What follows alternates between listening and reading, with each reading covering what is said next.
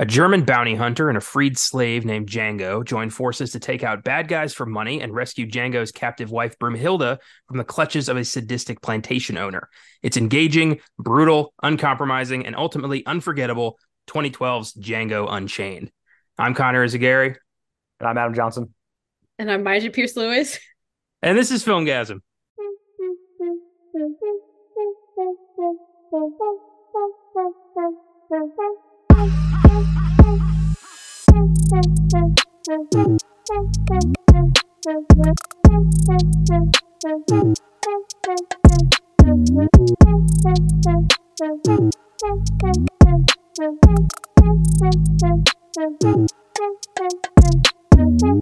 Welcome to the Filmgasm podcast. Our Best of 2010 series continues with my number two, Quentin Tarantino's revisionist history western, Django Unchained.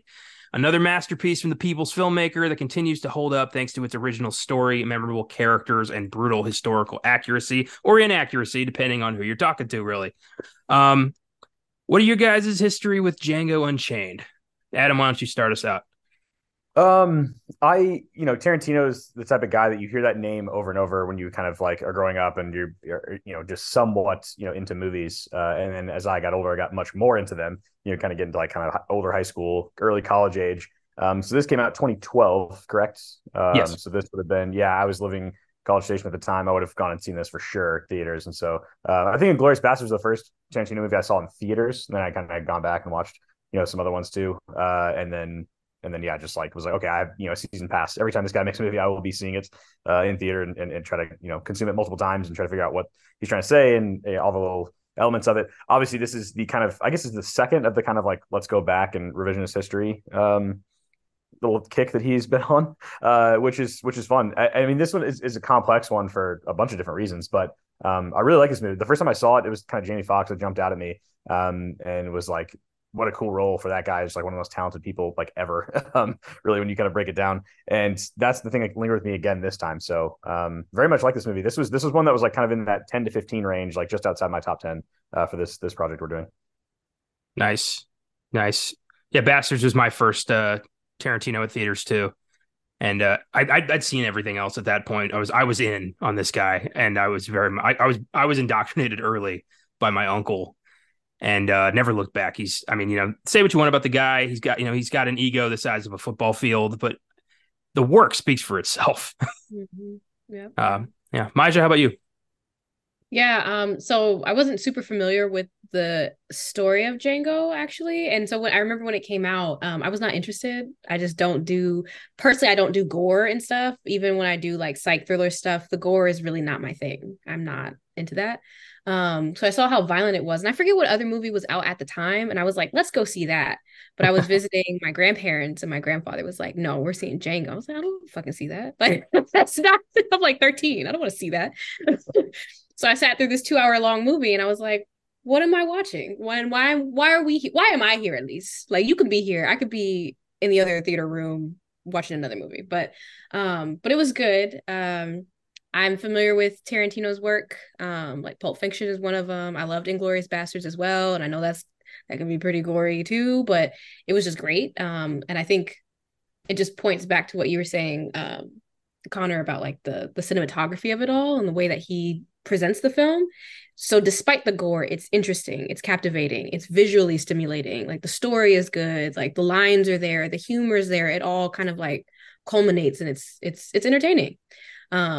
So yeah, Django itself, like the story before this film, not familiar with it, and I got very familiar with it now.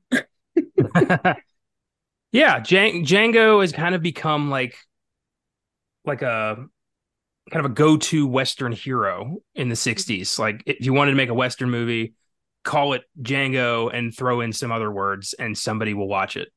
And that traces back to Sergio Corbucci's Django 1966, which was the first of the many Django movies. And very much this movie is very much inspired by that. We'll talk a bit about that, but yeah, it is funny that like there's like 100 of these and they're not connected at all.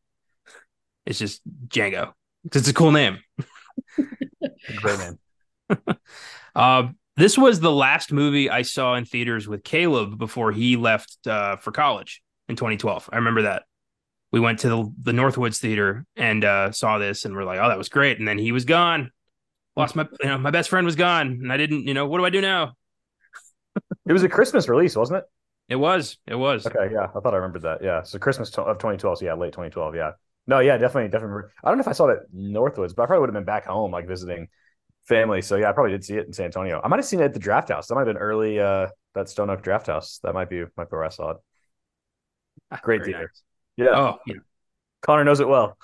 Oh, yes, I know that. Yeah, I pulled many a leg muscle in that theater. Um, so my question to y'all, Tarantino is a bit of a divisive figure for multiple reasons. Amazingly, he has yet to acquire a sexual harassment like tag. I was waiting for that. I really was.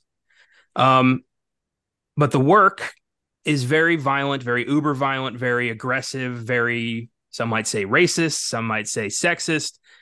Really depends on your point of view, I guess. I see him as more of a storyteller who just loves to do weird, fucked up shit because he's won Oscars doing this shit. He's like made money, he's won awards, he's been, you know, he's kind of like, I think he feels he's earned the right to pretty much do whatever the fuck he wants.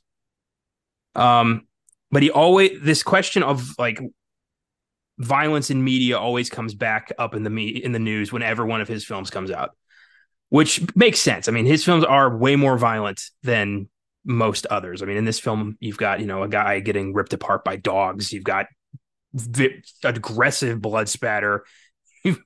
It's a red film. So my question to y'all, do you think violence in media, particularly in Quentin Tarantino's world, has any sort of effect on violence in reality? Wow. I mean, it certainly could.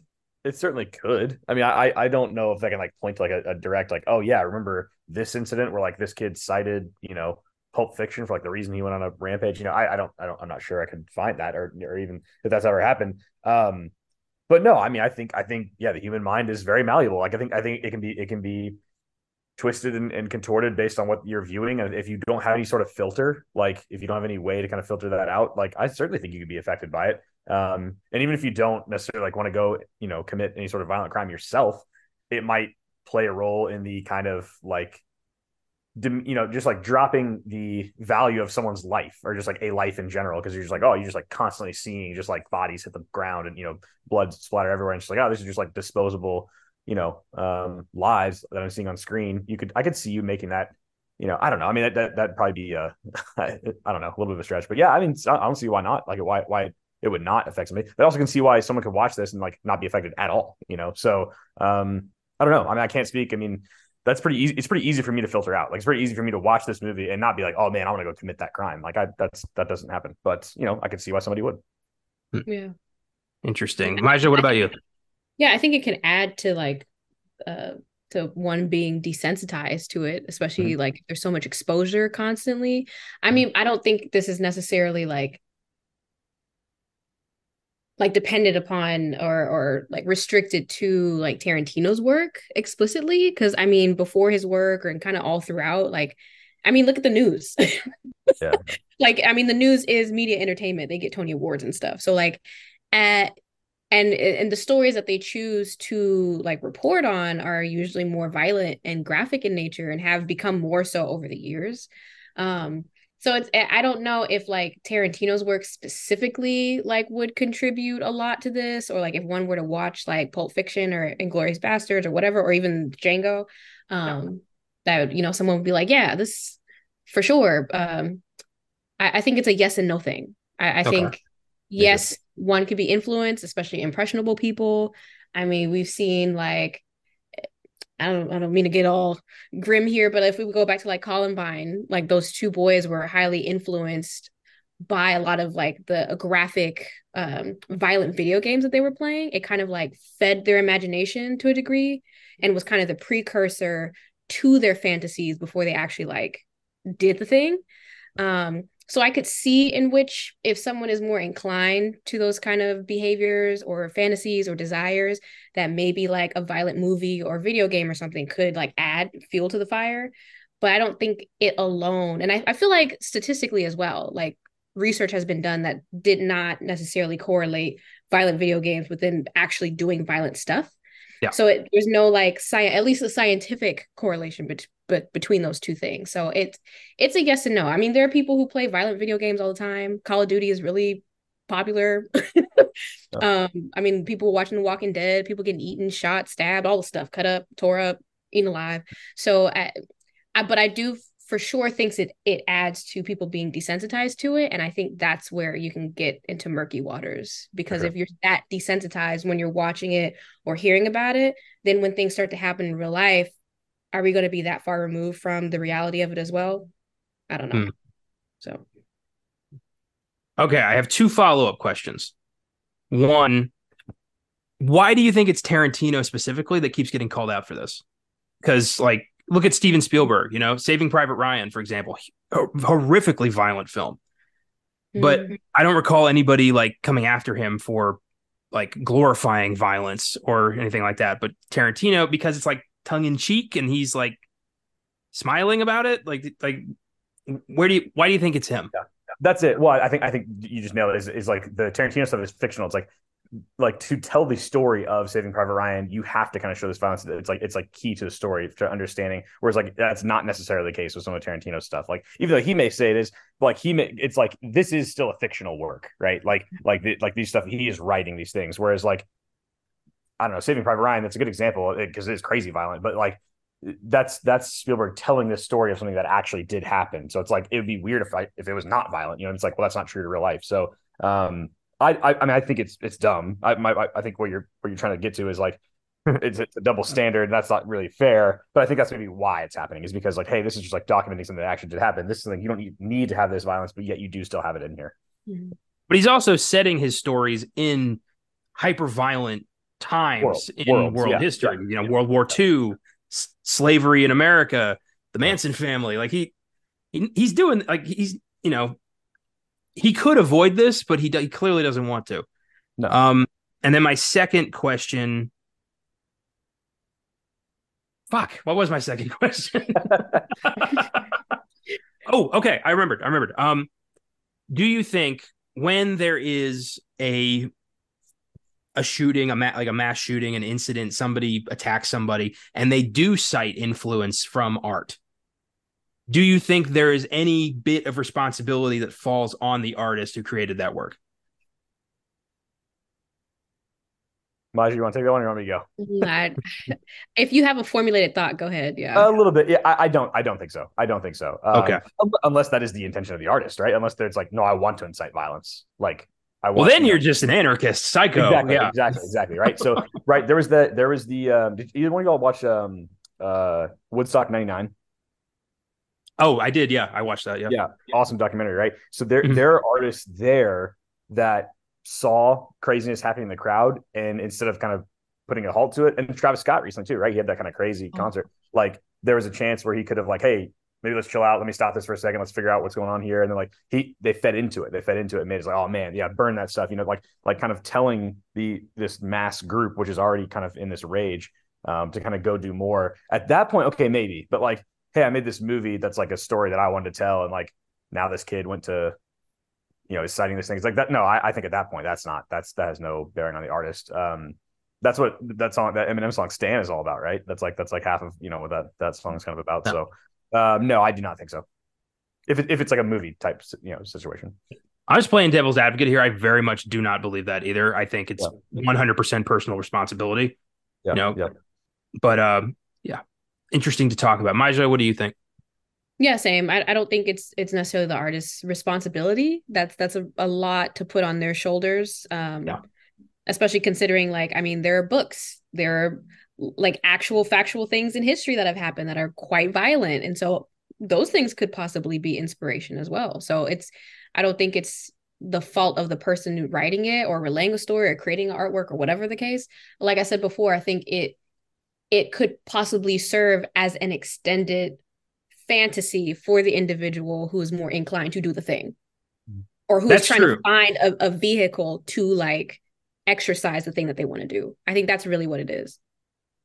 That's a good point. You know, there are people out there who cannot disassociate between fact and reality, or fact and fiction, and they can see this stuff as almost like an invitation, Mm-hmm. which to me that's a mental health issue. That's not an issue about violence in media. Like it's all make to me it's all make believe. I watch a shit ton of like viciously horrific horror movies and stuff. And not once have I ever thought like I need to go kill somebody. Mm-hmm. So I do, yeah. I just don't like when the media like reports. Whenever there's an incident, they tend to go after especially violent video games, and that's just not helping.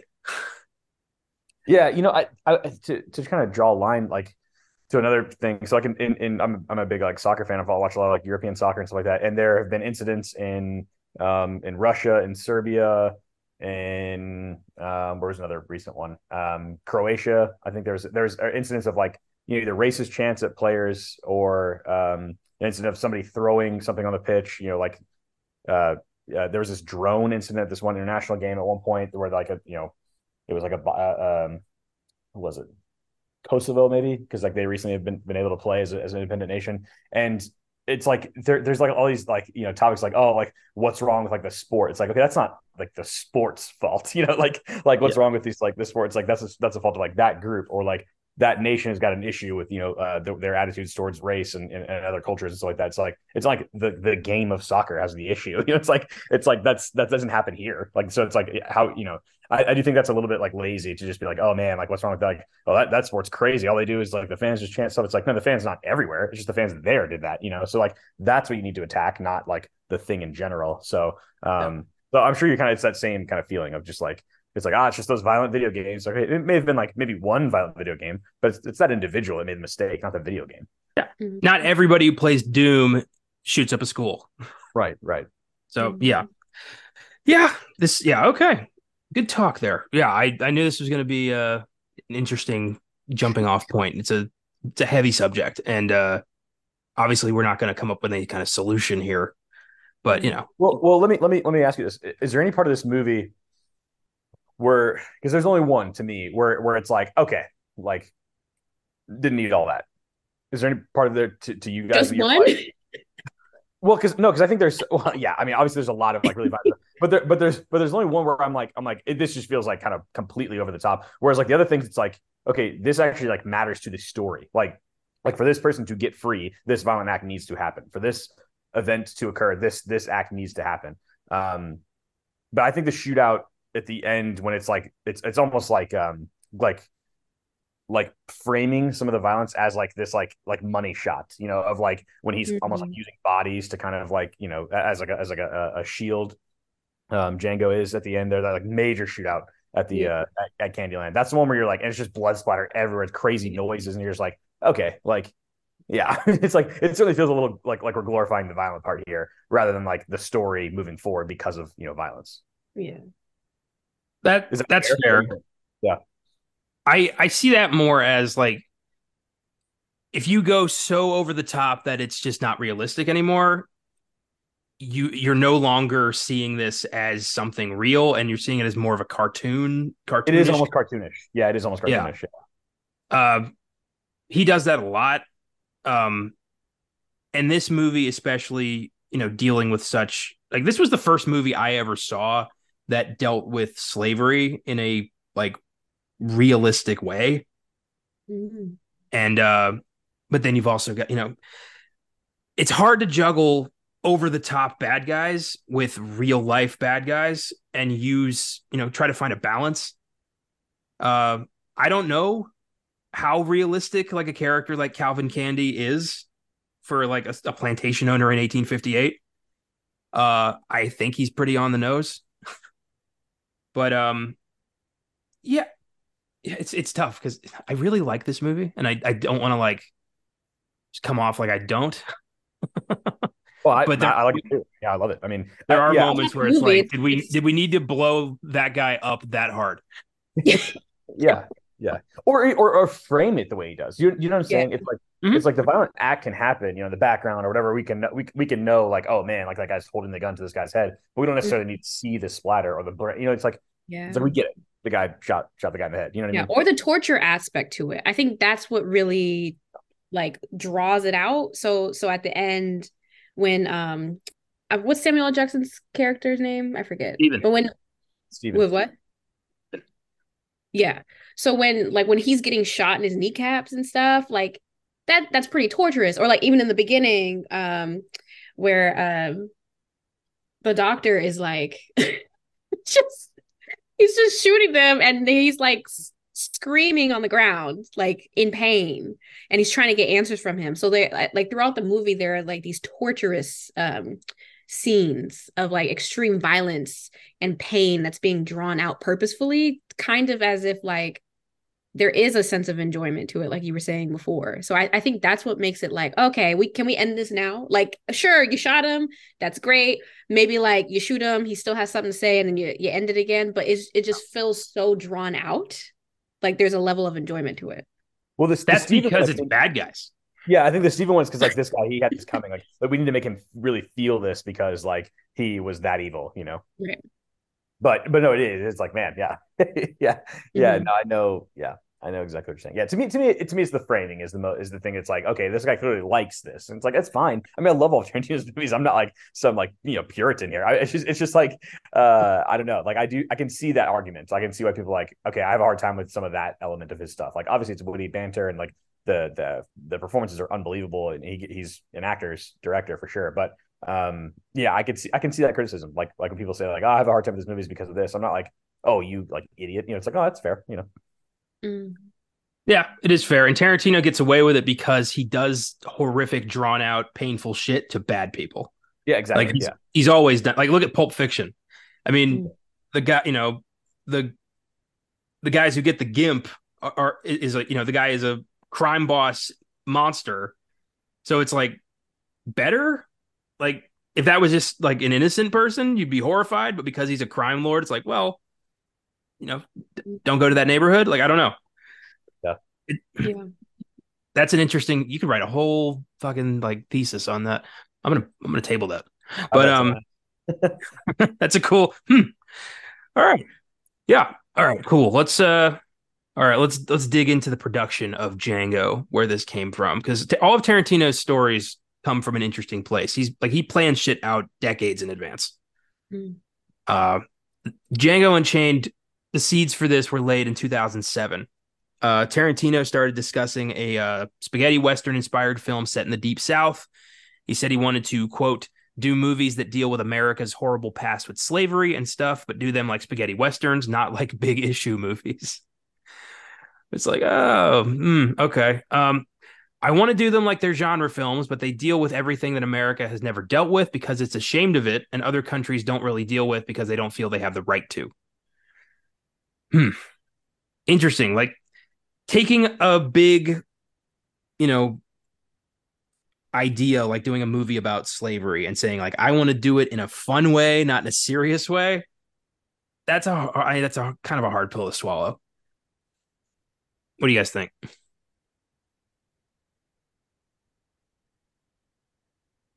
Go for it, I Adam. defer. I defer. No, I did it first. So. uh yeah, I mean this now gets into the whole like debate about who gets to tell certain stories, right? Which is like, I mean, that's a big one. Yeah, that's a big like topic that has a lot of tentacles to it. I do kind of, yeah. I mean, I see what he's saying about the like, other countries don't feel like they can like do this. I think that makes sense. Like, we're kind of like the one, the deep South slavery like kind of epic that he's telling here. It's like it does kind of make sense for maybe an American voice to tell that story. But I mean, like, how much do we want to get into the like, who gets to use the N word stuff, like all this stuff in this movie? I mean, obviously that's a big point of it. And so for that part, I probably want to defer. Yeah. If that's all right. um, you know, it gets sticky. I think there's a lot of sensitivity around stuff like this. I mean, for a good reason. Um, And a lot of people have varying degrees of opinions about like, oh, like the only people that should be telling the story are like Black people ourselves, you know, or people of the African American diaspora. And it's I could see why that reasoning is there, and I completely understand it because there is kind of this exploitative nature that sometimes happens when a story is told by somebody else who may not have experienced it, but is trying to profit from it, and to a certain degree, even if it is kind of like a fictional story, like Django is. Um, so I can see both sides of it. Me personally, I enjoyed this movie, and I honestly thought that this was a good depiction of, I mean, sure, maybe some things were exaggerated to a degree, like the extreme violence, all the bloody stuff, but I mean, seeing some of the historical components, like the Mandingo fighting, or the basically the sex slavery that was going on, or like the chain gangs and stuff, that shit was all real. The masks and stuff were all real, that they would, the metal frames and stuff that they would put on the men were real, the castration, all that was real. So for me, I think this was one of the most realist depictions of slavery in all of its atrocities. Because even there's some other movies that have been out. Well, I mean, just a year later, 12 Years a Slave comes out, which is a much more Right, serious, kind of intense movie, but a very Well, similar. and also based on a true memoir of a real Right, person too. right, right. right, Yeah. But right. that So was I, also that was I think, people had a problem with that being told by a British director. Yeah. yeah. Again, I could see the issues. I could see why there is like this like protective nature of who gets to tell this history, and how it gets depicted, and if it is depicted, for what reason, for what purpose is it? Is it to like actually bring light to what's going on, or is it to make money and to profit the people who aren't even like being represented? You know what I mean? So I think there is a lot of sensitivity around stuff like that, and with good reason. So But yeah, yeah, definitely with good reason. I mean, we got into this, I think, a little bit, Connor, when we did Waves, because that's directed by a white guy.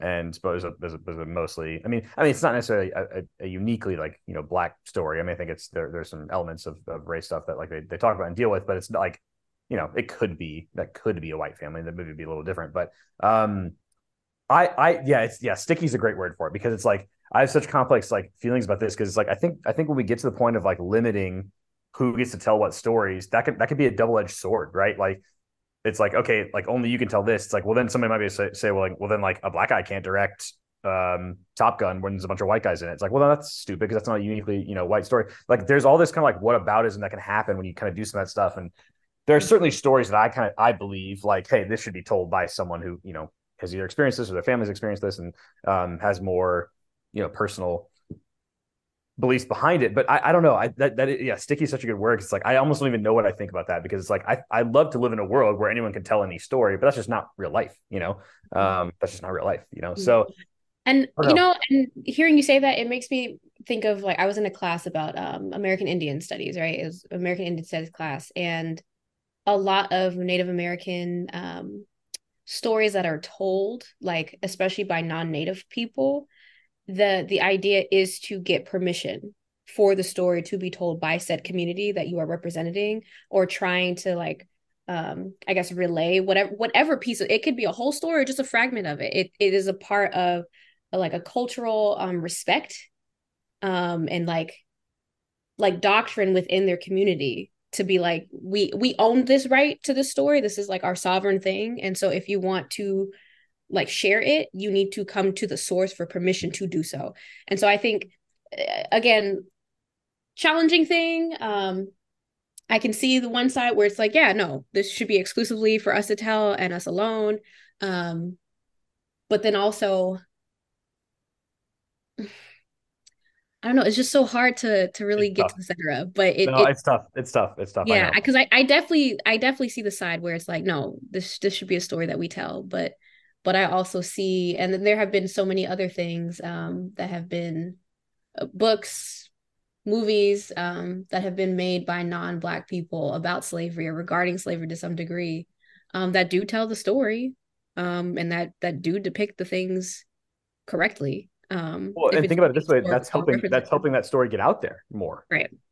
Right. Which is like, is that not the ultimate goal? Is like shedding light on this really dark period. And if it takes multiple different types of people telling those stories, it would be weird if it was only white people telling those stories. But if it's like, hey, we're having a bunch of different angles, that's great, right? Because that's just getting more and more exposure to this really dark part of the country's history. So that's kind of where I land on that too. It's like, yeah, this should not be exclusively maybe one or the other. I do think there's some that are like very unique to a certain group that like it might be necessary for someone from that group to tell that story. But this is one that's like it's such a big thing. It's such a a giant topic that people can tackle from different angles. So why not have one? It'd be weird if this was the only slavery movie. Is my point, but it's not.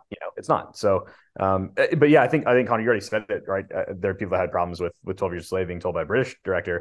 I did not think that was strange. I think sometimes the best stories can come from an outsider looking in on a people group, right? Um, and if at least if it's told with respect, then I think that's right on. Let's keep doing that.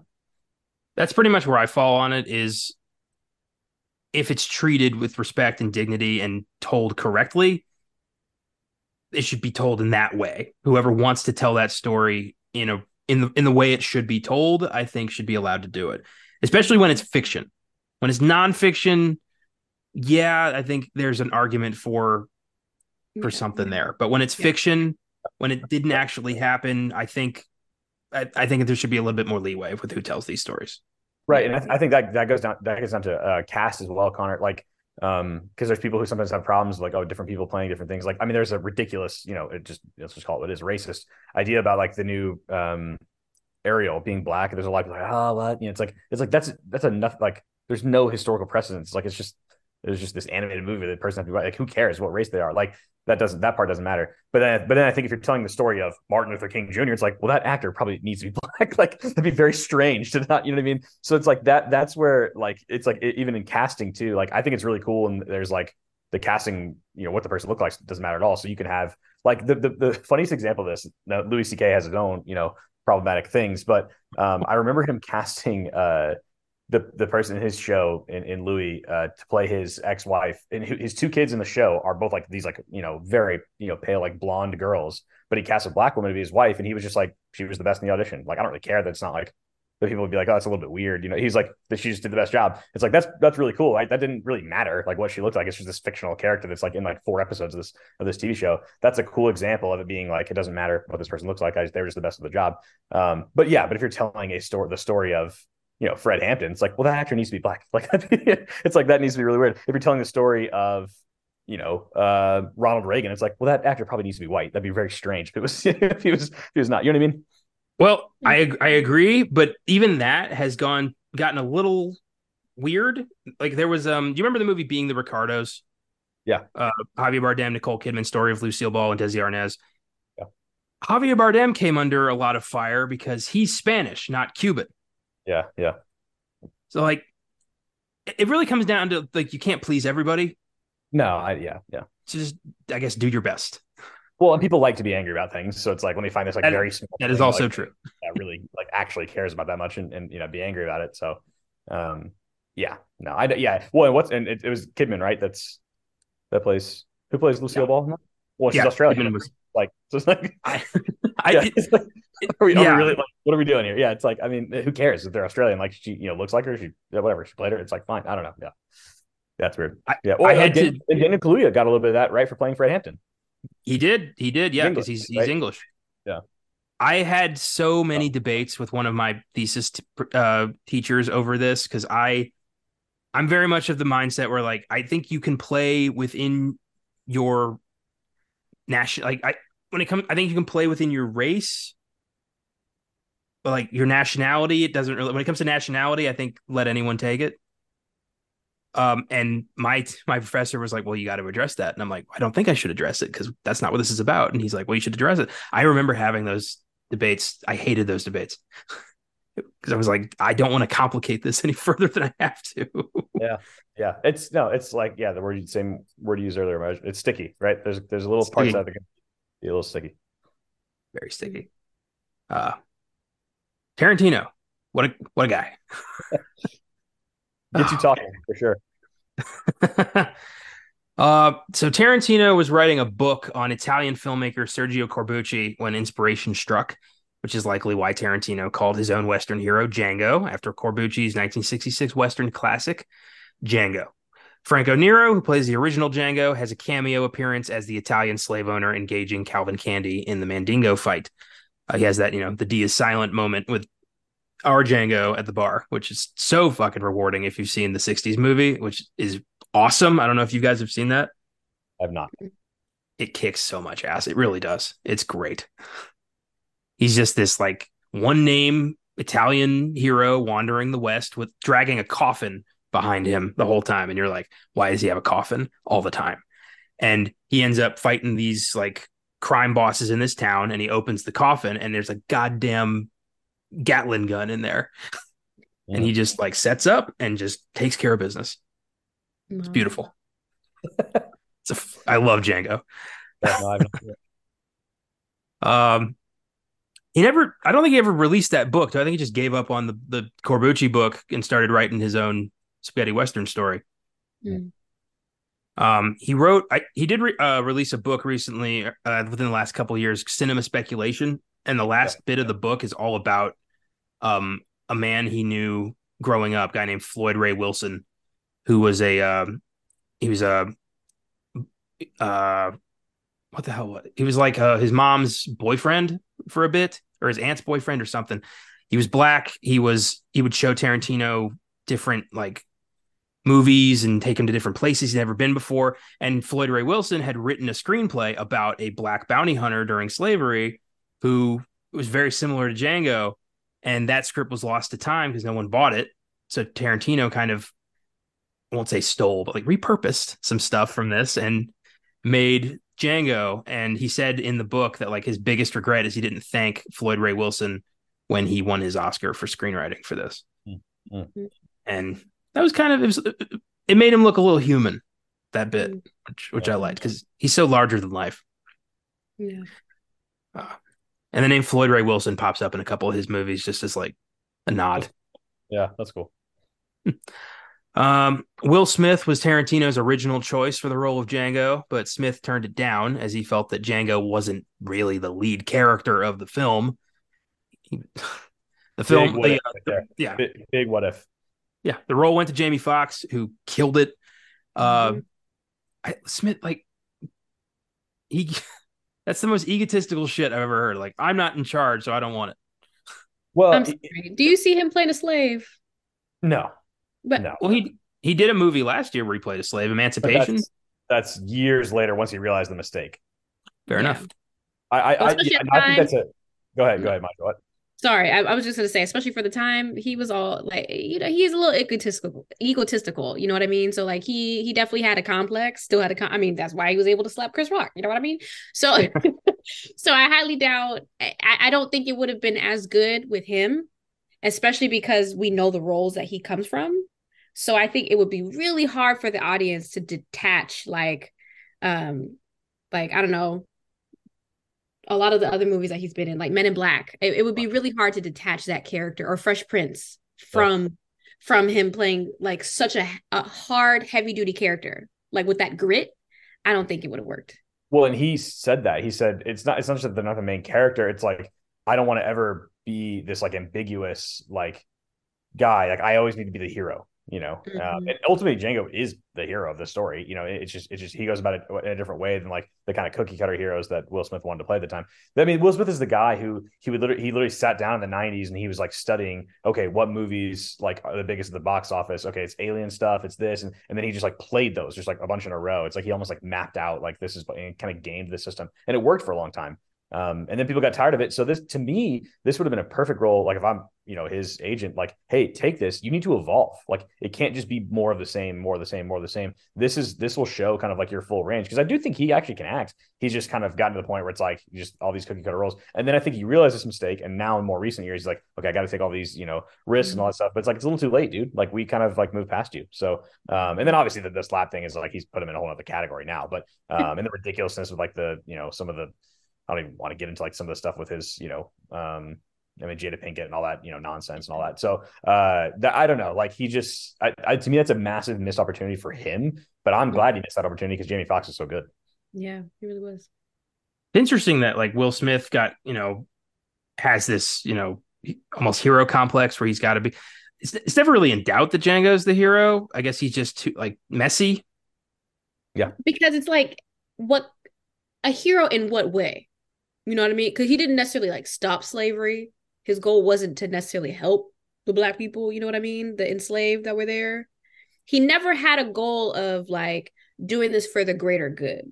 It was No. a very personal, individualistic mission to like, Right. I want my wife. And like, oh, I get to kill white people and get paid for it. But like let's try this. Let's switch up the roles a little bit so I can get paid, compensated for this, like get my personal revenge and get my woman. You know what I mean? So it's kind of like it depends on how you use the term hero. That's true. No, because he does not. Yeah, it is not. And I think that's what Will Smith probably wanted. He's like, no, I need this to be at the end, be like revisionist history, just like Inglourious Basterds. And look, I say the day slavery stopped. Yeah. That's probably what he wanted that to be written like. And that's just not. I mean, to be honest, that's not that interesting. Like that's not that interesting of a story. This is actually a little more human. Like realistic of like this. I mean, and I think that's what the Samuel L. Jackson character represents. Of like, hey, like we watch that from through today's lenses, and I'm sure it's like. I mean, it's frustrating for me. It's probably even more frustrating if you're black to be like, dude, come on. Like it's like, you're going to do this to kind of your own. Like, this is crazy. He's despicable character, the Samuel L. Jackson one, like he really is. And he does kind of get his comeuppance in a way, but yeah, I mean, the only three people that Django really saves are the three in that cage at the end, with the Quentin Tarantino. Those are the only three that he kind of like gives them a better life. Cause he kind of like, essentially, hey, I'm going to shoot down these guys who have you captured and open your little cage there. But like, that's really it. Everything else, you're right. It's totally personal. Mm-hmm. And that's not really saving them. He just set them free, right? Like, from the actual cave. But like, they're out there in the world. Slavery's still a thing. They can get caught. You know what I mean? For sure. Yeah. I mean, same with Django. I mean, he ends up, him and Broomhilda are two black people in deep South Mississippi surrounded by a lot of dead white people. Like, this is not a very optimistic ending. It may seem like one, but how the hell are they going to get out of there? Right. And honestly, even with free papers, because he did have his free papers, right?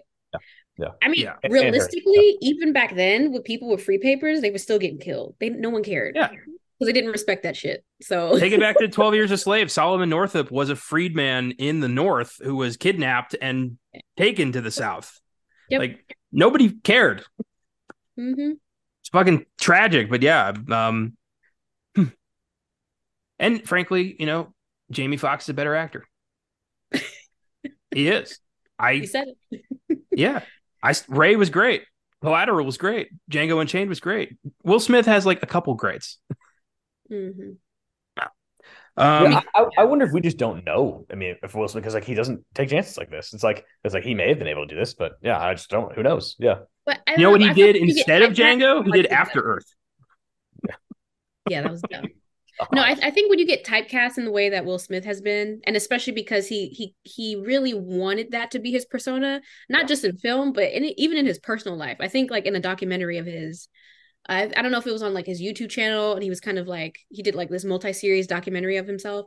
I think he said that in one of the videos, was like, I always grew up wanting to be the good person, wanting to be the person in my regular normal life that people revered and looked up to. And then that translated to his working life and on screen.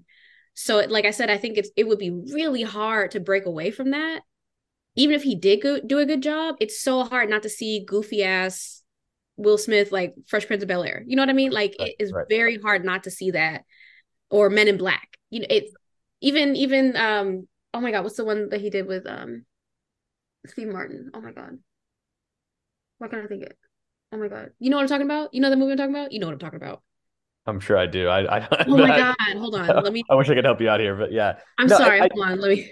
So Jamie Foxx just has so much more range. I mean, that's I think the biggest, differentiator between it comes down. Bad Boys. That was a movie. Oh yeah. Yeah. With Martin Lawrence. Yeah, that's what I meant. So like, it's like one of those things where this role was too gritty, too real. It needed someone who could be crass, who could be dirty. Yeah. And Jamie did that. It and be a little morally ambiguous. You know what I mean? Like that's yeah, that helps too. it needed an actor, and Will Smith is a movie star. Yeah. There you go. There you go. Yeah. Uh, so just a couple more like tidbits. During the scene when DiCaprio's character, who we're gonna get into a lot later, Oh, we uh, are. when he's explaining phrenology, DiCaprio cut his left hand upon striking the table, smashes a glass, and his hand is really profusely bleeding there. DiCaprio barely reacted, remained in character. He's seen taking out pieces of broken glass during the scene. After Tarantino said cut, there was a standing ovation by the other actors to praise his commitment and performance in that moment. And then Tarantino decided to keep the sequence in the final cut. Wow. He's got his hand bandaged for the rest of the movie. And contrary to popular belief, Kerry Washington and DiCaprio worked out the scene where he wipes blood on her face. He didn't just do that with real blood. They were like, "Hey, let's try this," because they're actors, not psychos. But yeah, fascinating. That level of commitment to that character, he's just breaking shit and rolling with it. Yeah, I mean, yeah, we could probably save the Leo talk, but it's there's plenty of meat on that bone. Yes, indeed. Uh, Django Unchained has an IMDb score of 8.5, Rotten Tomatoes score of 87%, audience score of 92%. Critics' consensus reads bold, bloody, and stylistically daring. Django Unchained is another incendiary masterpiece from Quentin Tarantino. I love that. Incendiary masterpiece. It's like this movie, people are going to fucking talk about this. Yeah, yeah, that's a nice turn of phrase. No. The movie was a huge hit, grossing 426 million on a budget of 100 million. It was nominated for 5 Oscars at the 85th Academy Awards, winning 2. Took home Best Supporting Actor for Christoph Waltz and Best Original Screenplay for Tarantino. It was also nominated for Best Sound Editing, Best Cinematography, and Best Picture. Uh, Beautiful. Yeah, Christoph came out of nowhere, took home 2 statues, playing the worst human being in history and the best human being in history. I I love that. Yeah, I mean, he also has some moral ambiguity there, but I think ultimately is In this world, he is the kindest human no, in being. this world he is a yeah he's like a unicorn, and he also is a okay the end will justify the means type guy. Yeah. Yeah, I mean, he is a cold blooded killer. Like they're Yeah, he just he has a conscience. yeah, yeah. Uh all right. Well, with that, let's give Django Unchained some awards. Sounds good. Best line. Who's going first? I'll take it. Yeah, go ahead. So it's like a series of it's like a whole scene basically. It's like it's that entire scene where they're it's I think they're talking to Big Daddy, right? And trying to convince him to like, oh, let's distract him so we can get the other 3. And he's talking to one of the slave girls, the slave women, and he's like, yeah, show Django around, but like remember, he's he's not one of us. And she's like, I don't, what do you mean? Like, if he's not a slave and he's not a white person, what do you want me to do?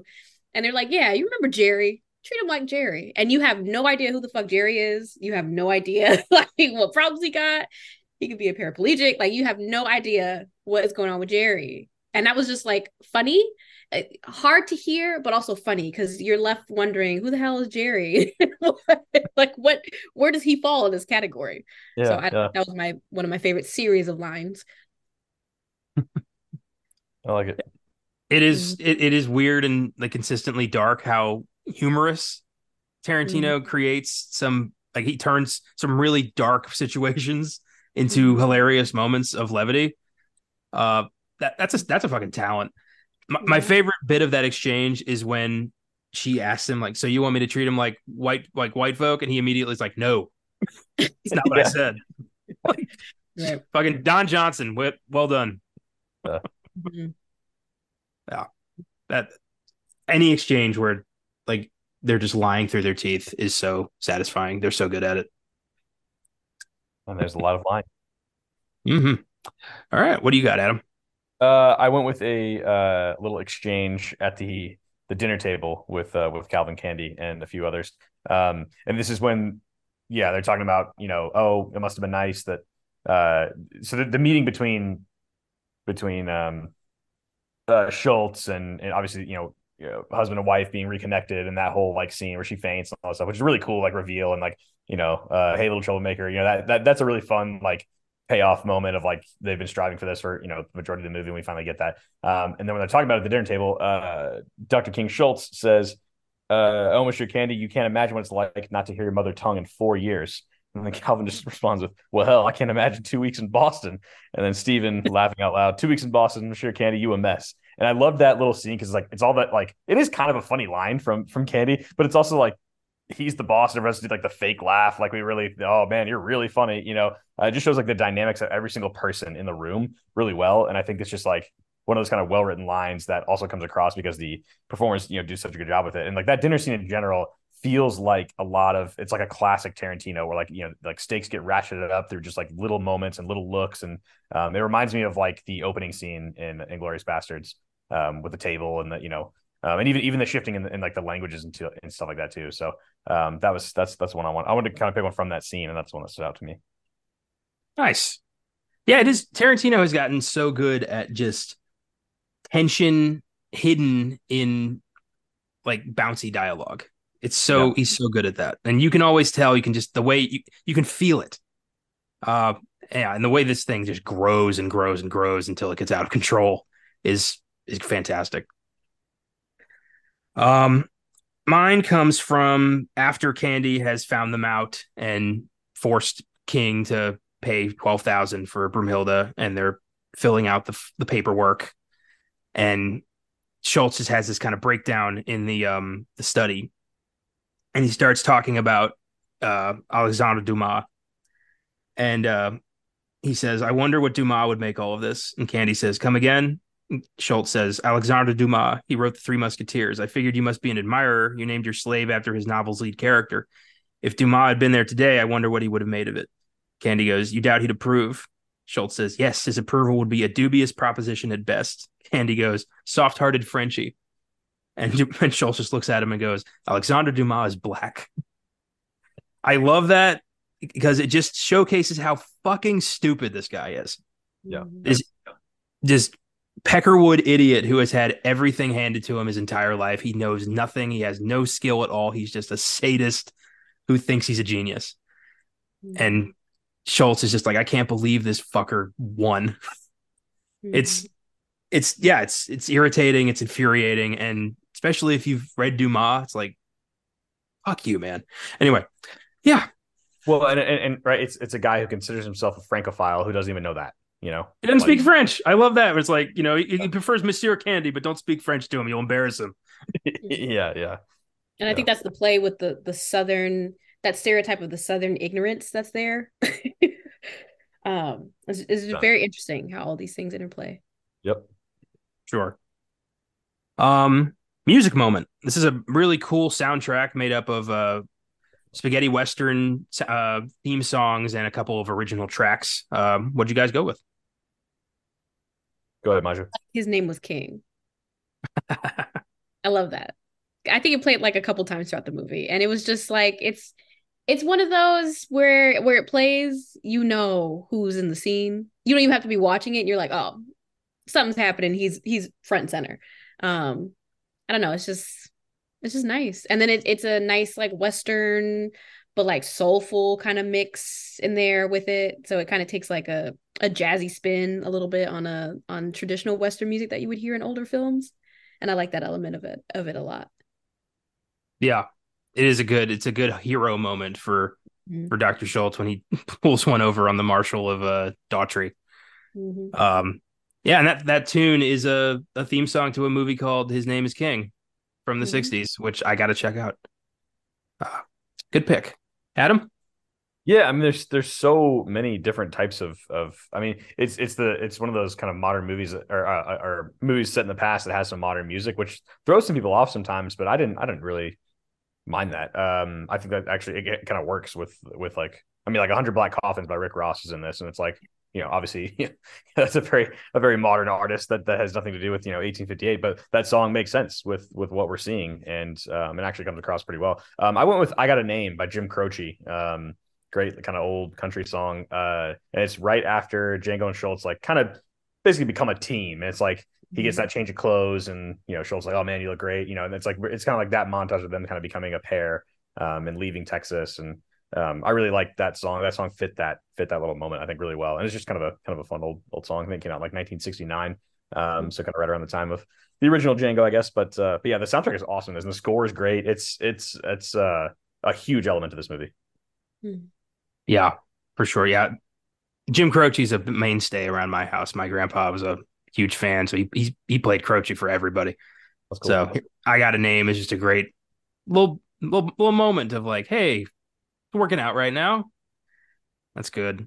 Well, and then Um, and the title of the song too, right? "I Got a Name." I mean, that's like it's like yeah, yeah, it's like this guy like for someone who was literally about to be enslaved or was enslaved, like he gets his name, right? Like this guy's helped him get his name, and Django is the name, and Django is so powerful. It's like that's such a powerful name. I think that's a cool tie-in. Mhm.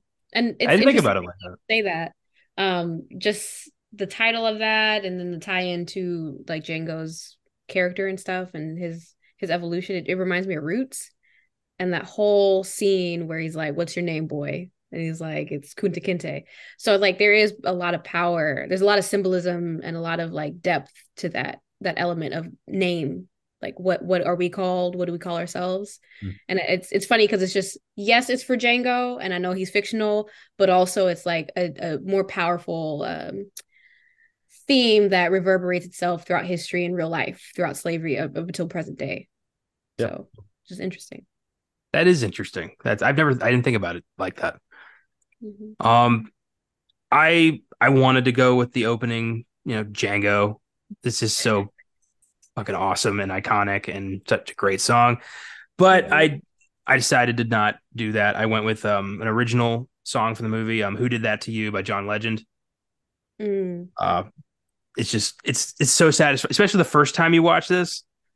You think, oh shit, like this is gonna end horribly for Django, and he gets captured and they're on their way to the LeQuint Dickey mining company, and you're just waiting for the other shoe to drop for him to get one up on these people and go back and save his wife. And when it finally happens, and he blasts them all apart, and that song starts playing, and Django's revealed in the dynamite dust as this like heroic silhouette of the West. It's fucking Mhm. awesome. It's like Yeah. right out of a spaghetti western. It just feels so rewarding, and especially like he's coming down on these fuckers like hellfire. And I just it's a great just kind of moment of it's a calm before the storm song, and I've always liked it. Yeah. Yeah. No, you hear that voice, you know exactly who the artist is, right? And you're like, oh yeah, it's no, that's a great moment. Mhm. Um, Performance. So there are options here. This is a great cast. Everyone kills it. Yeah. Um, I'm very interested to see who you all went with. Well, I mean, my you can go first, but I think we should use this opportunity to, even if it's, maybe we have overlap or no, like we should just talk about the cast in general. Like at this point, like this is, I mean, we've not probably done enough of that. I mean, it's just phenomenal. So Maju, go ahead and go, and then that'll hopefully be a jumping off point to talk about other people in the movie, because I think there's a lot of people we should highlight. Yeah. Well, I went, I love Jamie Foxx, but I went with Christoph. I feel like the first time I watched this movie, however many, like back in 2012, when it came, right? 2012. Yeah. I liked his character then, and ever since then, each time I watch this movie up until recently this week, I love his character even more. I know that there's like some problematic elements to him. I mean, of course, he's a product of his time. So the scene where he's like, "Yeah, I didn't know that Black people like believed in marriage, like believed in the institution of marriage." You know what I mean? So it just dispels more and more of like how deeply entrenched these ideologies of Black people are, and of slaves and their capacity to be human. um However, I think he did it so well. Like he played the I'm born into this thing, so this is how I believe, but also like there's a shred of compassion in there where we shouldn't be this this terrible to human beings. We shouldn't let dogs rip these bodies apart, kind of thing. And plus all the humor that's juggled in there, he did such a great job. Like he felt like it felt like that character was plucked from that time frame and put into the movie kind of thing. And he just did a great job. It was seamless for me. Like I said, I felt a level of like compassion toward him a little bit, especially near the end. I don't know if that wasn't supposed to happen or if it was, but I did. I loved his character. I love his acting. He's phenomenal. I think he did a great job. Yeah, I Yeah. agree. And there's so many layers to both the casting of him. When you pair it with Inglorious Bastards, which is Yeah. the movie that follows. So it's like in that movie, right? He's playing kind of like the worst of the worst, right? Which you already mentioned, Connor. Landa, and he is just pure evil. It's like disguised in this kind of like little grin that he has, but it's like no, he is pure evil. And I think it's so cool that he's done this, and whether it's intentional or not, maybe this is me reading into it. I don't know. I'm sure Quentin, he's a smart guy. I'm sure he did mean this to some degree. But to have a person who okay, so a German actor who we have that opening scene in Glorious Bastards where they're speaking different languages and they almost joke about like, well, like we should just speak English since we both. It's like really that's like a movie joke. It's like let's just, this would be easier for like the audience to like understand and not the reason many subtitles, which is like such a smart like clever little thing. To then cast a German in a movie set, what I guess, but 80 years before the events of Inglourious Bastards, to be this like benevolent figure. It's a great bit of like almost like it's not stunt casting, but kind of like inverting like what we think this guy is because of that was clearly his most famous role to that point, Christoph Waltz's. So to do that and to cast a German guy who at that point in time Germany was not on this like path to just like being this absolutely kind of evil power that it became at both World War One and World War Two. It was an easier country to live in, and there weren't as many kind of like stereotypes of different types of people. And so like to drop him in this world, I mean, he is this kind of like, oh, like I didn't realize, like you said, sometimes it's like ignorance, right? Like I didn't realize like black people believe in marriage, but it also leads to a bunch of times where he is really sympathetic and empathetic to the black characters because he's like, oh, like what are you guys doing? Like this is crazy. Like America's nuts. Like this is, you can see him. It's like we're using him and like this German character to show us how crazy it was at that time in this country. Especially in that part of the country. So I think it's just like it's such a smart kind of like layered thing, and the fact that we have a German character later, or a woman who speaks German later in the movie to kind of have that like bit of a shout out to Inglourious Bastards where they can speak German to each other, but like really it's easier for them to speak English for our sake. Like I think it's just so smart, and he is so good. He's just so good and a perfectly cast. Perfect. It's like he was made to be in Tarantino movies. It's really cool that they kind of found each other. Yeah.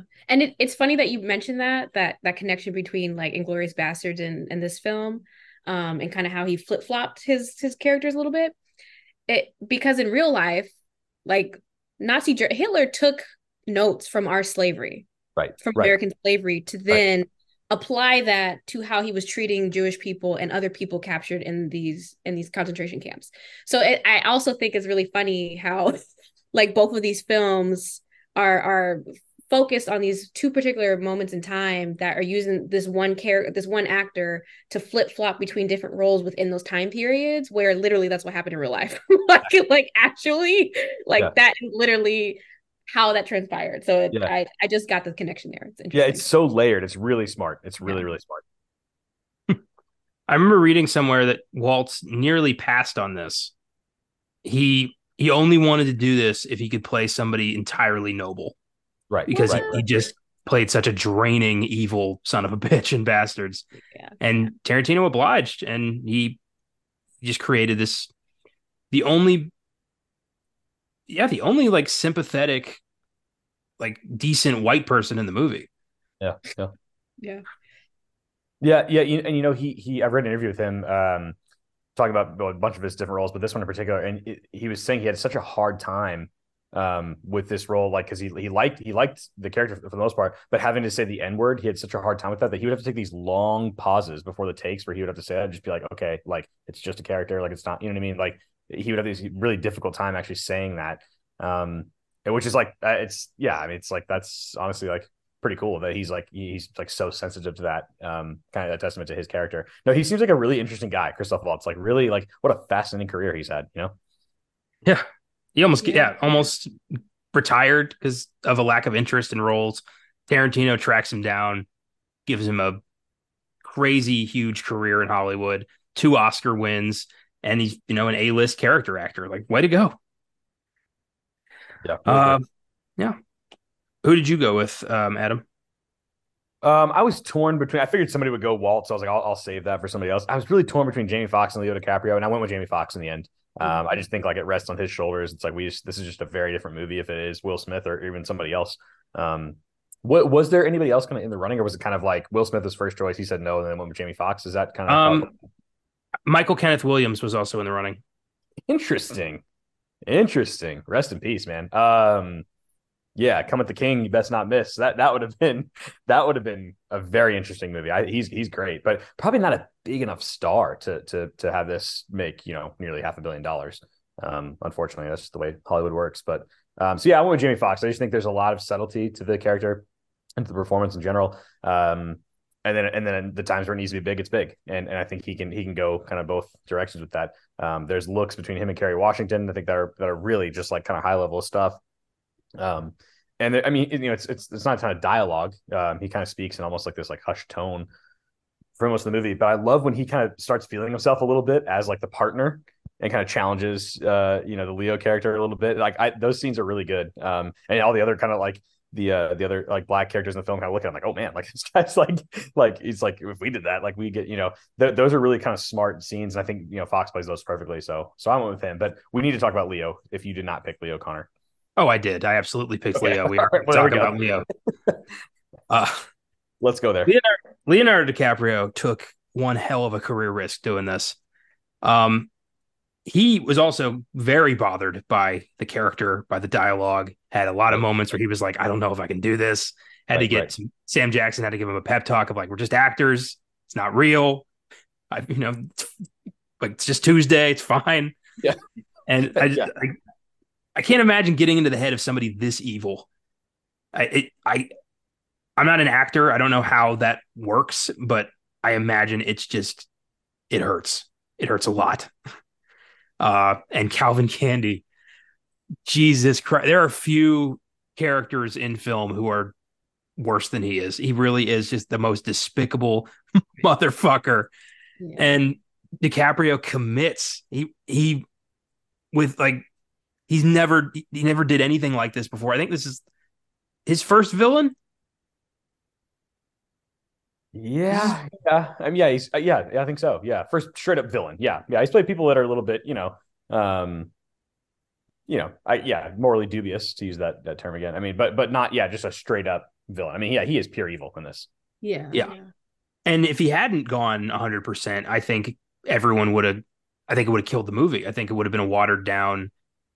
He needed to be like the white slaver personified.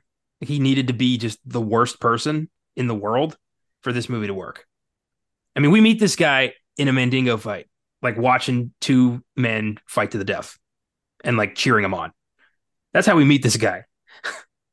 And it's such a brilliant I don't even see Leo in the role. Like it is so transformative. I've always been just in awe of his performance in this movie, like straight up. It jumped out. It jumped out more to me this time.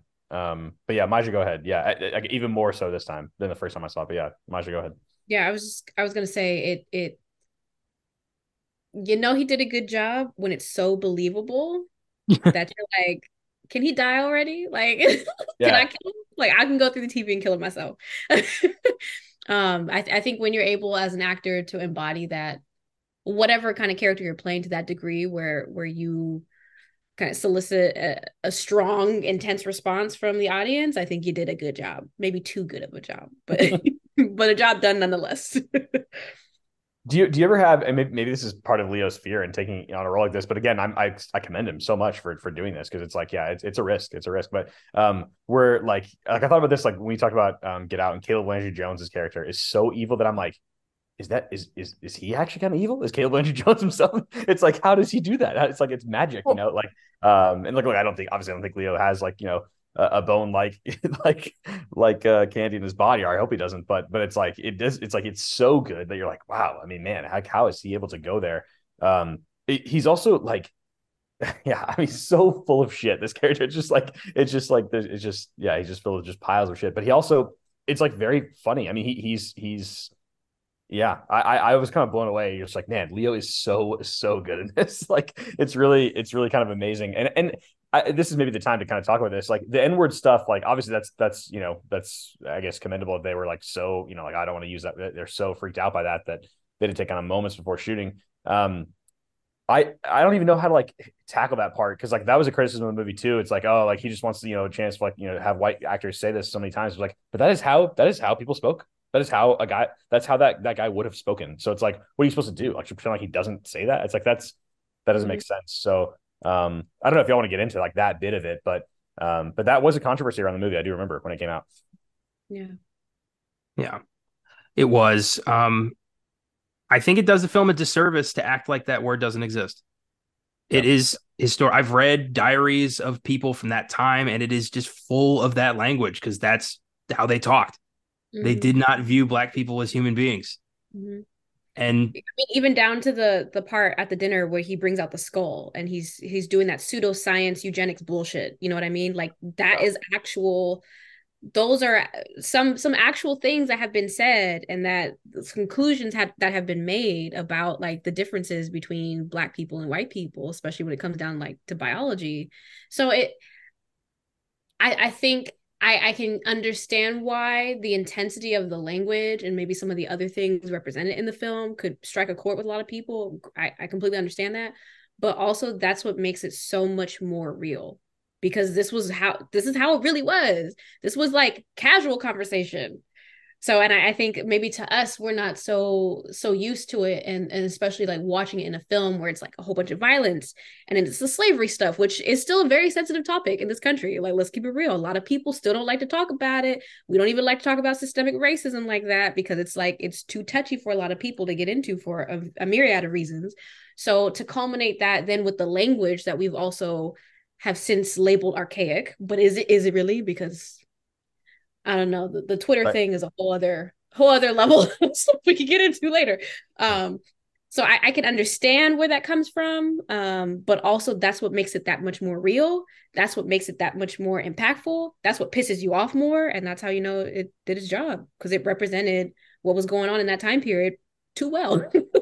Yeah, we need things like this, and it's why people study history. It's like it shows us like how far we have come and how far maybe we still have to go. Like it's the same reason why it's like it's good that Germany didn't just tear down and try to just like erase all sign of any concentration camps. It's like no, there needs to be a reminder of like, hey, this is what happens when we're not careful, when we like let some of these ideologies go too far. I mean, I've been to one of those. Yeah, I've been to Dachau, and it's totally sobering, crazy experience. Like it's hard to even describe. But it's like I actually commend them for that still being a part, like showing like, hey, yeah, like this is a really dark part of our history, but it's there, and like it needs to be I, acknowledged that we know kind of how far we came. I do kind of admire Germany for owning up to it and Yeah. just accepting the fact that like this is who they were at one point Yep. and being very, vocal about this is not who we are. Here, we just keep trying to sweep it under the rug. Like we're Right. not owning up to shit. We never have. And that's why we can't get better. Because we you got to admit that it happened before you can learn from it. Yeah. And that's so irritating, especially as a historian, to just watch people act like this either didn't happen or it happened a different way than it really happened. And yeah, I like movies like this that show like, no, this shit happened. It was rough, it was horrible, and it was life. Yeah. Well, and also, yeah, and again, it's like the movie's not set in 2012, so it's like it'd be very weird to like obviously you had a movie set in 2012 and these characters are saying these things like, dude, what do you like? This is weird. And I think that the Candy character is it's like a perfect encapsulation of like the attitudes kind of the time, where it's like there's times where the way he's talking about either the slaves he owns or just kind of black people in general, where it's almost like it's like admiring, it's almost like fetishizing, right? And it's like oh yeah, this and the performance aspect of it. And it's like, but and then at times obviously he treats them like absolute dirt. It's like the point is both are wrong, right? And like he's guilty of both of those things, like both of those attitudes of just kind of like the weird fetishization of like the black body, but then also like, yeah, but their mind is like terrible. It's like it's just so dark. He's such an evil character. It's like almost overwhelming. But Leo is just incredible in the role. Mm-hmm. I mean, but Yeah. there again is like the reality of the situation. That's literally what it always has been and what Right. it continues to be is like a complete Right. possession, domination, ownership, and fetishization and utilization of any sort of aspect of the Black body, of a Black experience to profit from, to benefit from, to exploit. Like that's just what it is. And I think maybe that's why a lot of some aspects of the film, especially the language, may have pushed people the wrong way. Because I could see how a lot of people would, I don't know, related to like black exploitation films a lot, especially in the 70s. Because a lot of that black culture and character was utilized to kind of exaggerate certain things and then to make a profit off of it. You know what I mean? So I could see maybe why some people may have kind of been triggered by this in hindsight, Well, because it lends itself to that a little bit. that's very much not an accident. Tarantino, he he was influenced, like that's how he learned about black culture, was through black exploitation film. So there is a skewed lens with him that Yeah. comes up a lot. Um, and he, take that with, however you, I don't think he's a racist. I don't, uh, but he does borderline sometimes with the shit he does and Mhm. says. Yeah. Well, But I I, think therein is the issue is like that is his entryway into black people, black culture, black history through yeah, like things that were exploitative in nature.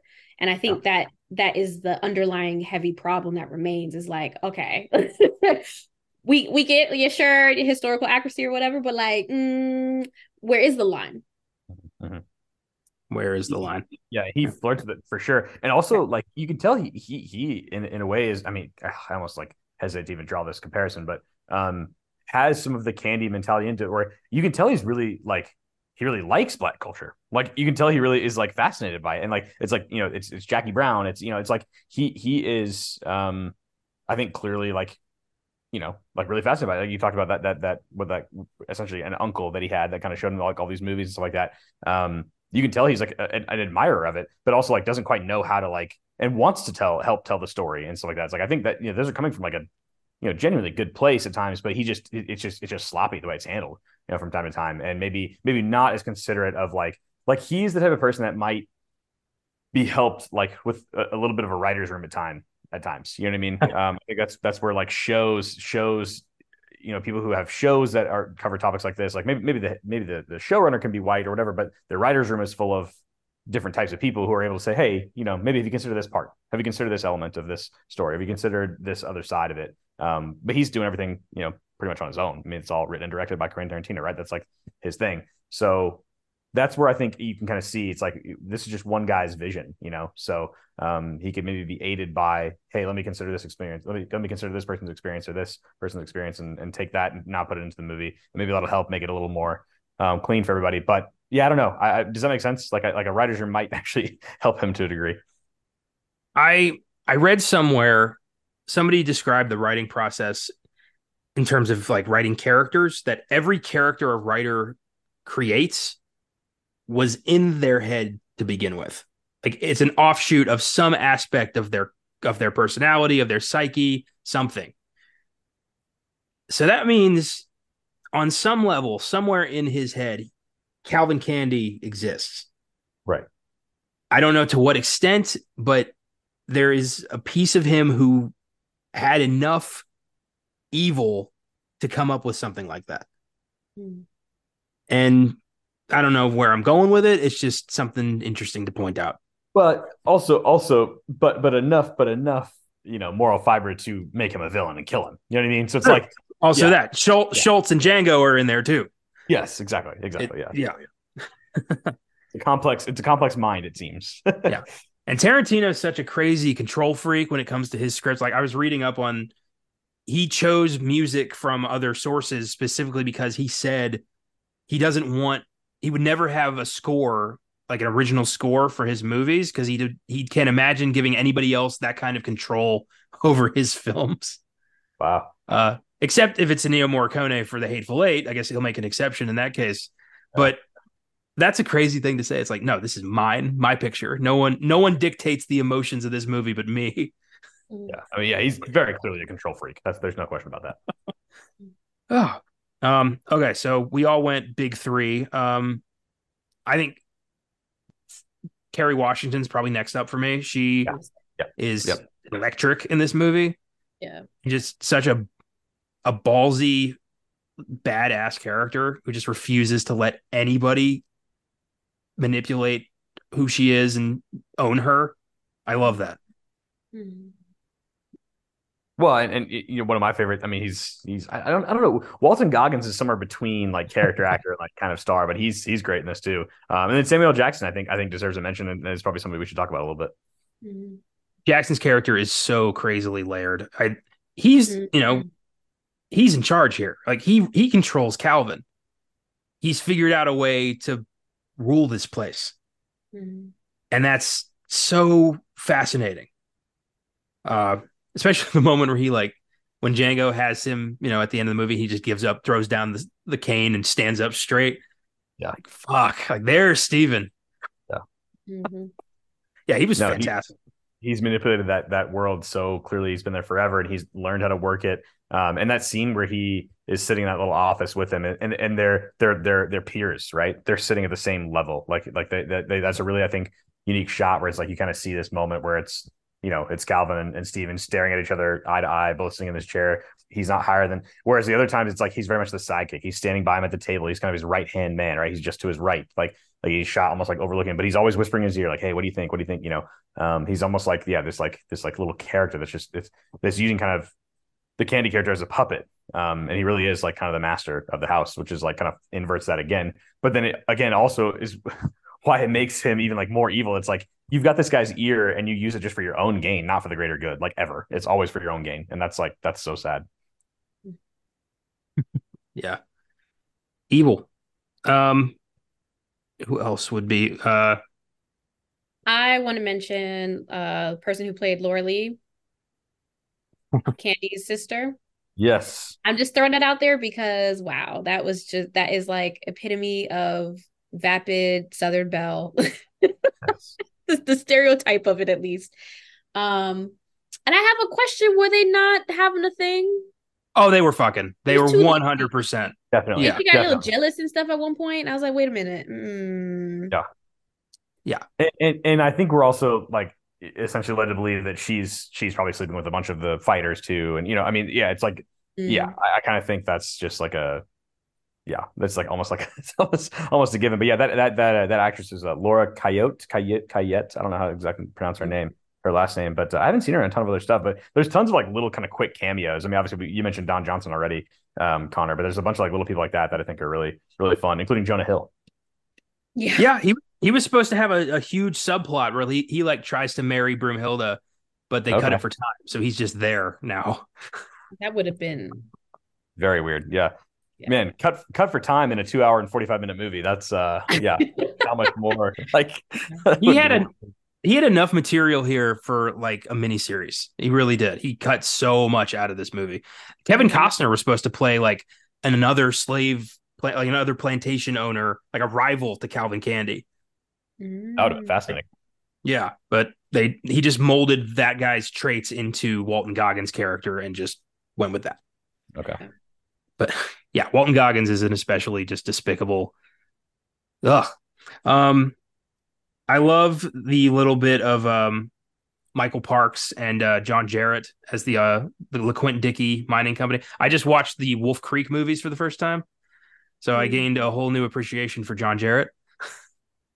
Yeah, I don't really like didn't really know who they were. I'd never really seen them and stuff, but Yeah. Michael Bruce Parks is Dern. one of Tarantino's mainstays. He's Earl McGraw and Kill Bill. He was in a lot of stuff before he passed. Um, well, yeah, I guess I'd seen him. I just didn't realize who that was. Bruce Dern, obviously, we get him at one point as old man Carrican. Yeah, the Jonah Hill we already mentioned. Zoe Bell is in it very briefly. She's like one of the trackers. Though she just has that like mask or that kind of bandana over her face for most of the movie. Amber Tamblyn plays the daughter of son of a gunfighter. So there's lots of like little people that kind of shout out that have done a bunch of other stuff since then and a bunch of stuff before then. Yeah, I love that. I love that he's always done that. He was always given good roles to actors who might not have worked in a while or might not be getting, you know, I mean, look at what he did for Robert Forster and Jackie Brown. You Yeah. know, old Yeah. school 70s actor, hadn't worked in years, but Tarantino remembered Alligator. So he's like, I want Robert Forster in my movie. Yeah. No, really, I it's admire really that. cool. And I imagine that call is like pretty easy to make. It's like, hey, you want to come hang out for like, in Jackson Hole for, a couple days and shoot a couple scenes. It's like, yeah, sure. For Quentin, sure, I'll do it, So it's like, yeah, Jamie Foxx is gonna be there, Leo's gonna be there. All right, sounds good. I'm in. So yeah, no, it's really well cast. Definitely. All right, scene. What's the best scene of this film? I like the raid scene. That's one of my Okay. favorite. I think like that entire scene. Well, I don't know if it's like the best of every scene there. There are a lot of great ones, but I think it was definitely towing the line of like comedy. It was comedic relief, but also like this shit would really happen in real life. But like let's turn it on its head and make it seem like these people are really stupid. And watch them butcher something that could have been so simple over a stupid, like jacked up mass job that was done. And so it just, and I remember when the commercials were playing for this movie, and I remember this being a scene in that commercial, and I was like, oh, damn, it's gonna be funny. Yeah, yeah. I So yeah, I had for definitely. mine.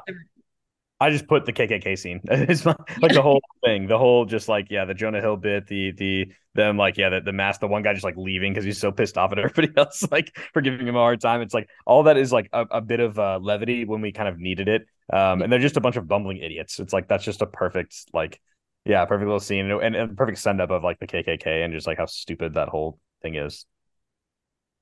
Nobody brought an extra bag. Yeah. That's my favorite part. I love the one guy pulling it down so he can spit out of the eye hole. It's so good. Or Yeah, like the guy who was like, well, how about we just use it for next time? Yeah. we do the bags right, and we go full regalia. Yeah. This, we shouldn't be laughing at that, but it's hilarious because it's just like these guys are literally about to go murder two people, but they're like, Mm. we can't see, like we got to get these bags right. It's so fucking weird. Well, that's why it's like okay to laugh at because we're like they're being made to look like fools. It's like it's not like I'm not like laughing like oh haha the KKK is so funny yeah cool. It's like no look at these morons like they just like they're so clueless in life and they're so clueless at this little task. It's like they can't even do this right. That's why it's so funny to me. And then they're Fair so filled with this like I don't know, blind hate. Like this is just a generational passing down of just like hatred toward a group of people or anyone that sides with them. Yeah. That it is laughable because like, do you even know why? Like, No, they is have no there a clue. reason on your own behalf of why you feel this way to do all these things, to make these plans, to entice fear and terror into other people? And so I like how it's turned into a comedic thing because it's like, yeah, you don't, what are you even here for? Yeah, yeah. Like what is the point of all this? This is Yeah. nonsense. Yeah, And then you fuck it up in the process. yeah, Like, yeah. Can't even do it. hmm enough. Yeah, I love the real quick. I love the little touch of Schultz whistling the Django theme song when he's planting the dynamite in the big tooth. Mm. Good stuff. Um, I did not pick the clan scene.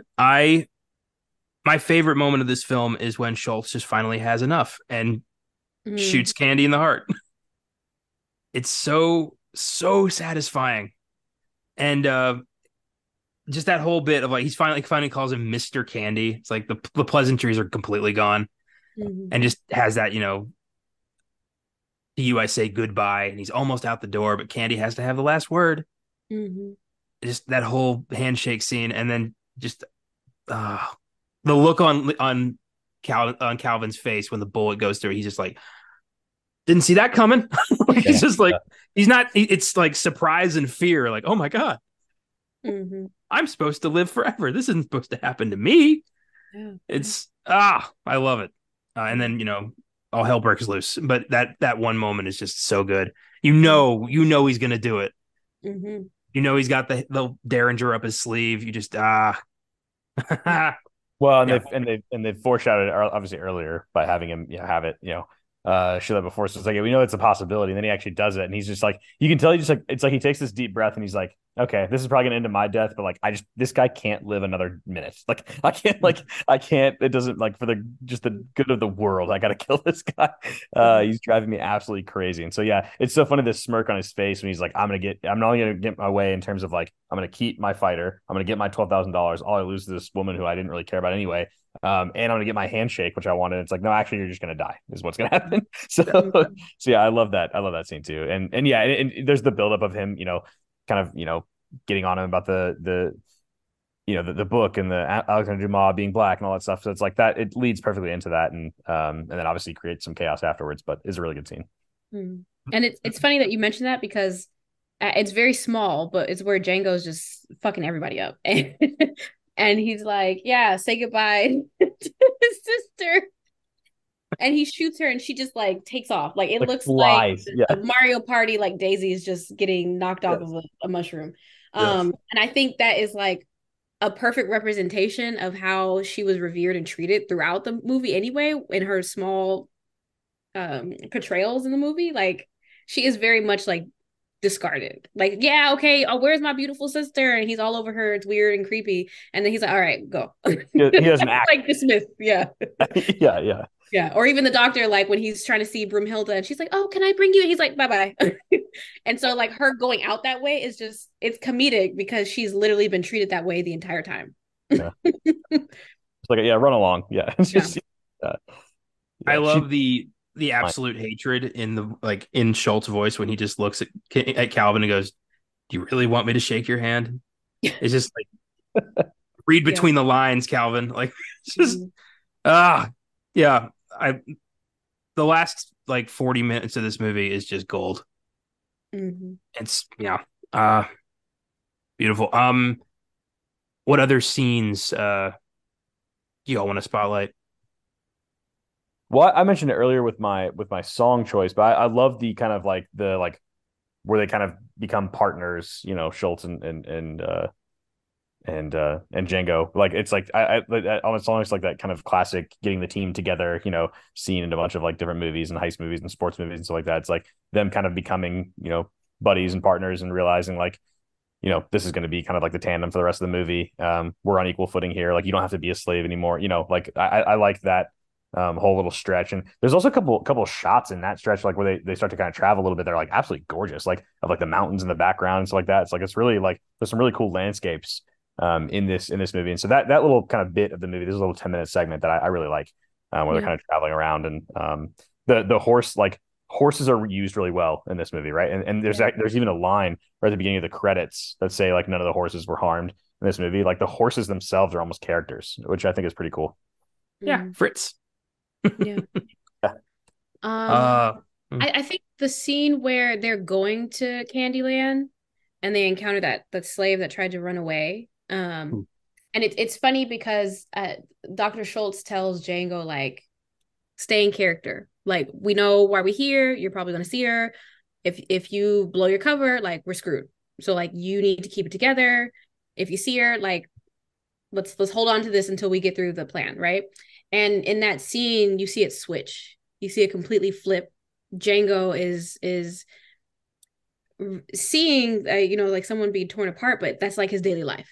So it really doesn't phase him because that is like his lived experience. So he's completely desensitized to it and he's focused on the mission. He's like, all right, cool, whatever. Like that person doesn't matter. I'm used to seeing these scenes. I'm trying to go get my woman. Whereas Dr. Schultz is completely coming undone to the point where he offers to buy the slave and that like raised some eyebrows for a lot of people like why are you this white man trying to buy this useless piece of property in their eyes, you know what I mean? So Django had to then course correct to save the day in that instance. So it's just real. I just enjoyed the way, not the scene, but I enjoyed the way that you see the flip of consciousness with these characters in that moment, despite that previous conversation being had. So I think it just perfectly frames like these characters, who they are, what they're doing, what they're all about. Yeah. So that stood out to me. And how they've become a team, right? They're Yeah. able to bounce back and forth. And like, yeah, it's like, hey, I'll cover you sometimes, you'll cover me sometimes. Like, yeah, they actually are a very good team together. Mm-hmm. they are. I love the touching moment of Django, finding Schultz's body in like the barn or something, and getting his wife's papers and having that Auf Wiedersehen moment. It's like, oh, And yeah. gets my heart every time. The only person who ever showed him some goddamn humanity. Back, Mhm. yeah. Uh, I think there's this, there's D'Artagnan getting torn apart by the dogs, but I think just as vicious and horrifying is the Mandingo fight. Yeah, Yeah. I can't. I I can't. mean, good God. The, Just the Mm-mm. sound, the sounds. Oh man, just yeah. Yeah. the Even from the crunches. first time I saw it in theaters, and every other time since, I can't. I literally have to leave the room. I can't. I can't. It's brutal, It's too brutal. much. Yeah. And just, Candy and Franco Nero just like, cheering their guy on, like, oh, like they're ripping each other apart. It's Yeah. so fucking monstrous. Yeah. Uh, And then it's like, yeah, you deserve that beer. You earned yeah. it. You enjoy that. Like, Jesus Christ. But also just a great way to establish Calvin Candy as a despicable son of a bitch. Yeah, Yep. that's true. Uh, all right. Damn. Well, obviously, Letterbox has a lot to say about this movie on our final segment, What's in the Box? What's in the fucking box? 4.2 out of 5. Fantastic. Good. Yeah. 5 out of 5 for me. Easy. Mhm. I have 4 reviews here. No, scratch that. I have 5 reviews here. Some negative, some positive, and one I'm going to end with that had me laughing so goddamn hard, and you will know why immediately. This first one's from Jay. The story of Broomhilda that Christoph Waltz tells to Django is literally Shrek. 5 stars. The story of the princess in the dragon guarded castle who's waiting for a knight in shining armor to save her. Apparently, yeah, it's Shrek. And now this ruined for me now. That's like weirdly true. Yeah, 10 years later, 10 years after Shrek, we get Django, the adult version. This is grown up Shrek. Jesus.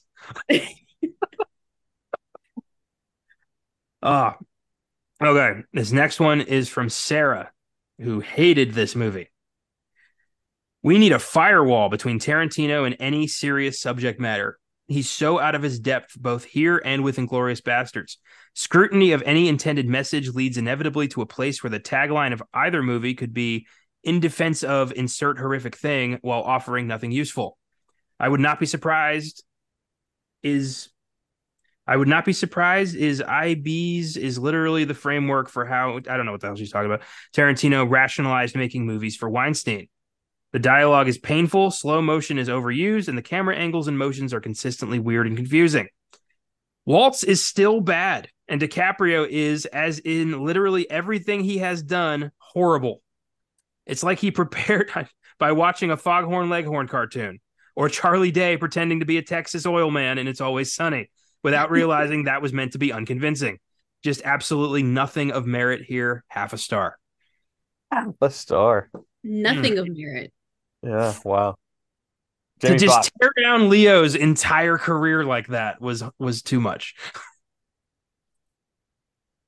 Yeah, that's there's some crazy takes there. There's Yeah, it was all over the place. That's I mean, there's a lot, Tarantino's relationship with the Weinsteins is not for today. There's a lot to unpack there, but I don't think that has anything to do with the movie's quality. No, not at all. But I was like, yeah, when it comes across when you first put the movie on, it's like the Weinstein Company, and I was like, oh yeah, yikes. It's like that's but that's before the Lord of the Rings too.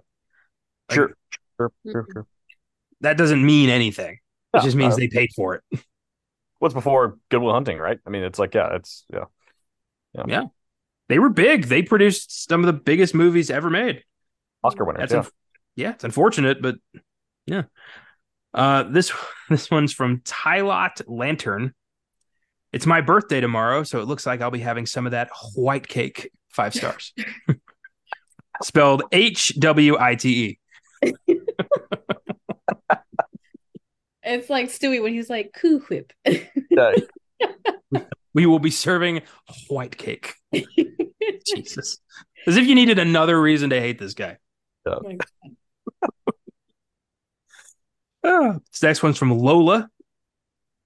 Crazy how Christoph Waltz single-handedly caused and ended racism in the Tarantino verse. 1 star.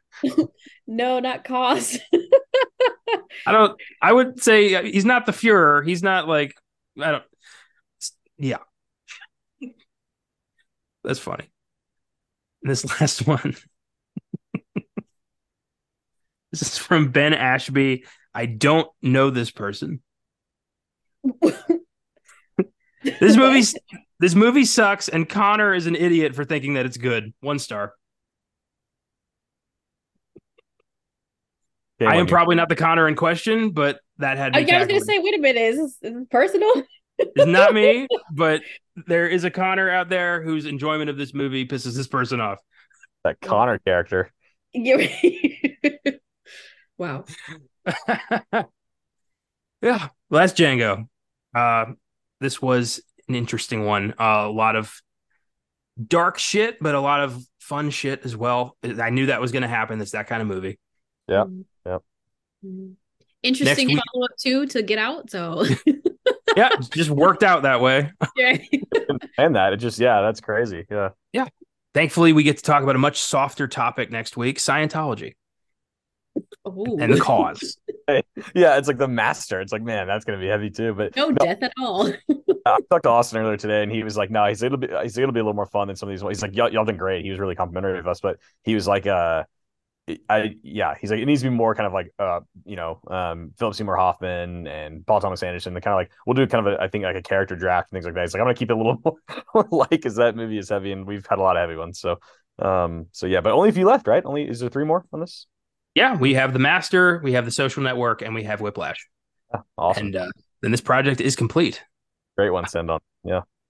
This was a blast. Thanks for listening, everybody. If you like the show, follow us on Facebook, Instagram, and Twitter at Filmgasm Productions. If you want to suggest films for us to check out, you can email us at filmgasm@gmail.com or send us a message through the socials. Check out our Letterboxd account for daily reviews. If you search for me at Connor95 and in my friends list, you can find the rest of the team. Check out the website, filmgasm.com, where I have a link to that letterbox. You can also find articles, trailers of upcoming films, and every episode of our show. If you'd like to become a monthly donor to Filmgasm Productions, click on the link in the episode description. From there, click on Support This Podcast. You can choose to donate $1 a month, $5 a month, or $10 a month, and all donations go right back into the show. Thanks to the entire Filmgasm team for their contributions. Thanks to Cooley Cow for our awesome theme music. Thanks to you for checking it out. With that, take it easy, keep watching movies, and we'll see you next week.